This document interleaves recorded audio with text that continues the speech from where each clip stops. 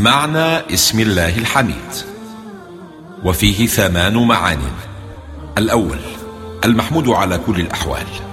الثاني: حمده يستدعي حمده. الثالث: يضاعف ثواب حمدك أضعافا لا نهائية. الرابع: يحمد عمل العبد ولو كان حقيرا. الخامس: المحمود على كمال شرعه. السادس: المستحق للحمد ولو لم يحمده أحد. السابع: حمده يتجاوز حدود الزمان والمكان. الثامن: الذي لا يضاف الشر إليه بحال من الأحوال. الخامس: المحمود على كمال شرعه.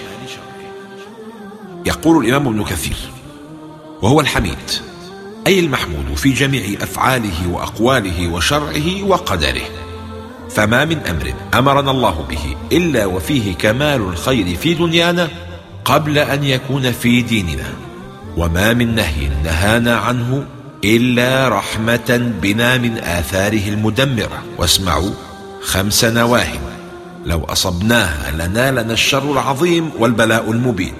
وكان من كرم الحميد أن أرشدنا إليها لنحذرها، وهدانا إليها نبينا وطبيب قلوبنا لنجتنبها، ولما غفلنا عنها أصابنا أذاها ووباها. يا معشر المهاجرين، 5 إذا ابتليتم بهن وأعوذ بالله أن تدركوهن.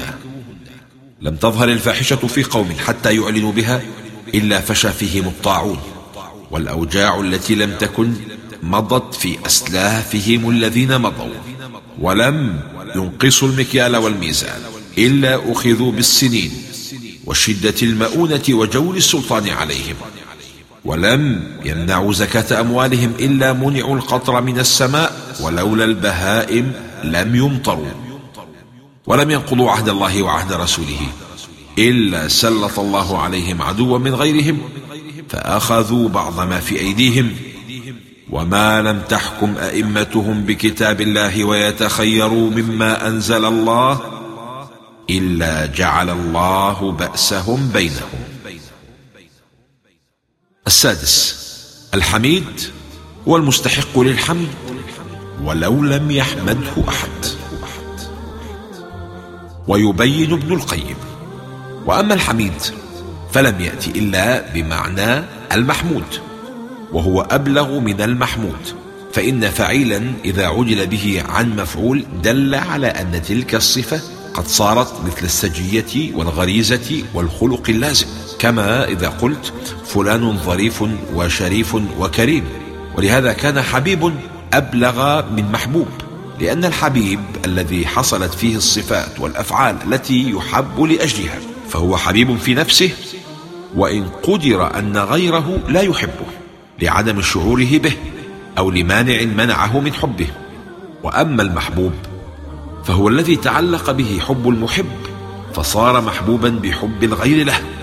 وأما الحبيب فهو حبيب بذاته وصفاته تعلق به حب الغير أو لم يتعلق.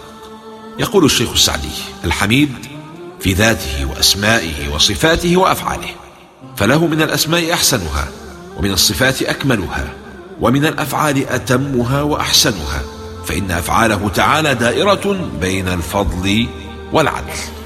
السابع: الحميد حمده يتجاوز حدود الزمان والمكان، ولأنه الجميل على الإطلاق وجمال غيره مستعار منه، ولأنه الكامل على الإطلاق وكمال غيره البشري مستعار منه، ولأنه الحكيم على الإطلاق وكل حكمة هي منه، فهو وحده المستحق للحمد الذي يتجاوز حدود المكان والزمان.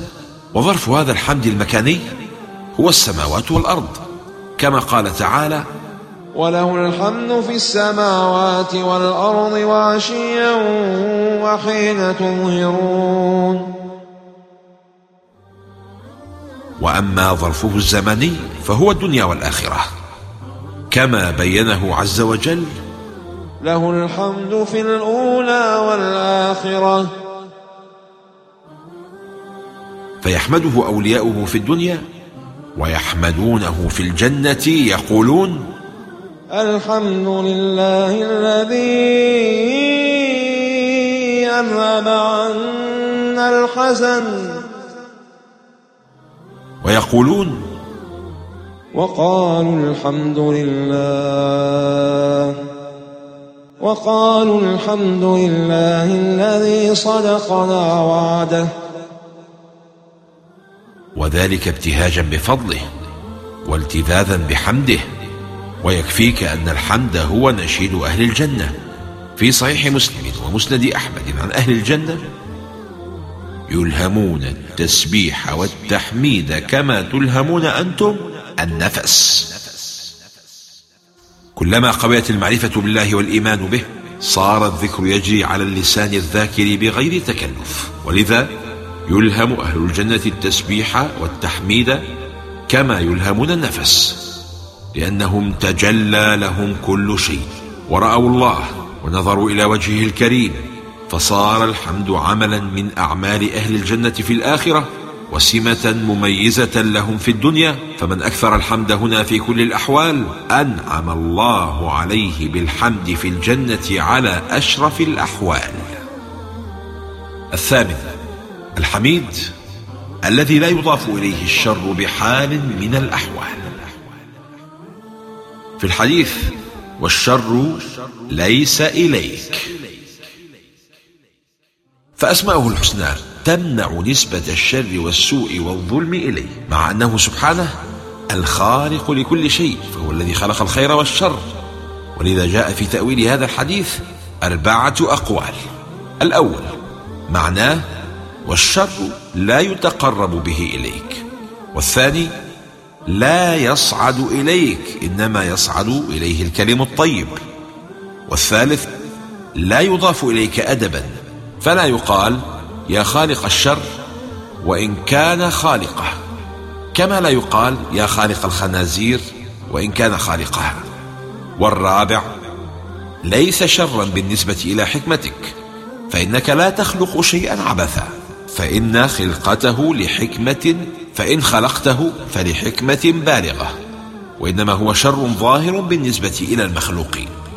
عرف ربه الحميد من رأى الحكمة في المضرة ورأى العطاء في المنع، فلم ير شرا مطلقا من الحميد. وما عرف ربه الحميد من لم ير الحكمة في الشدائد ونسب الشر إلى ربه.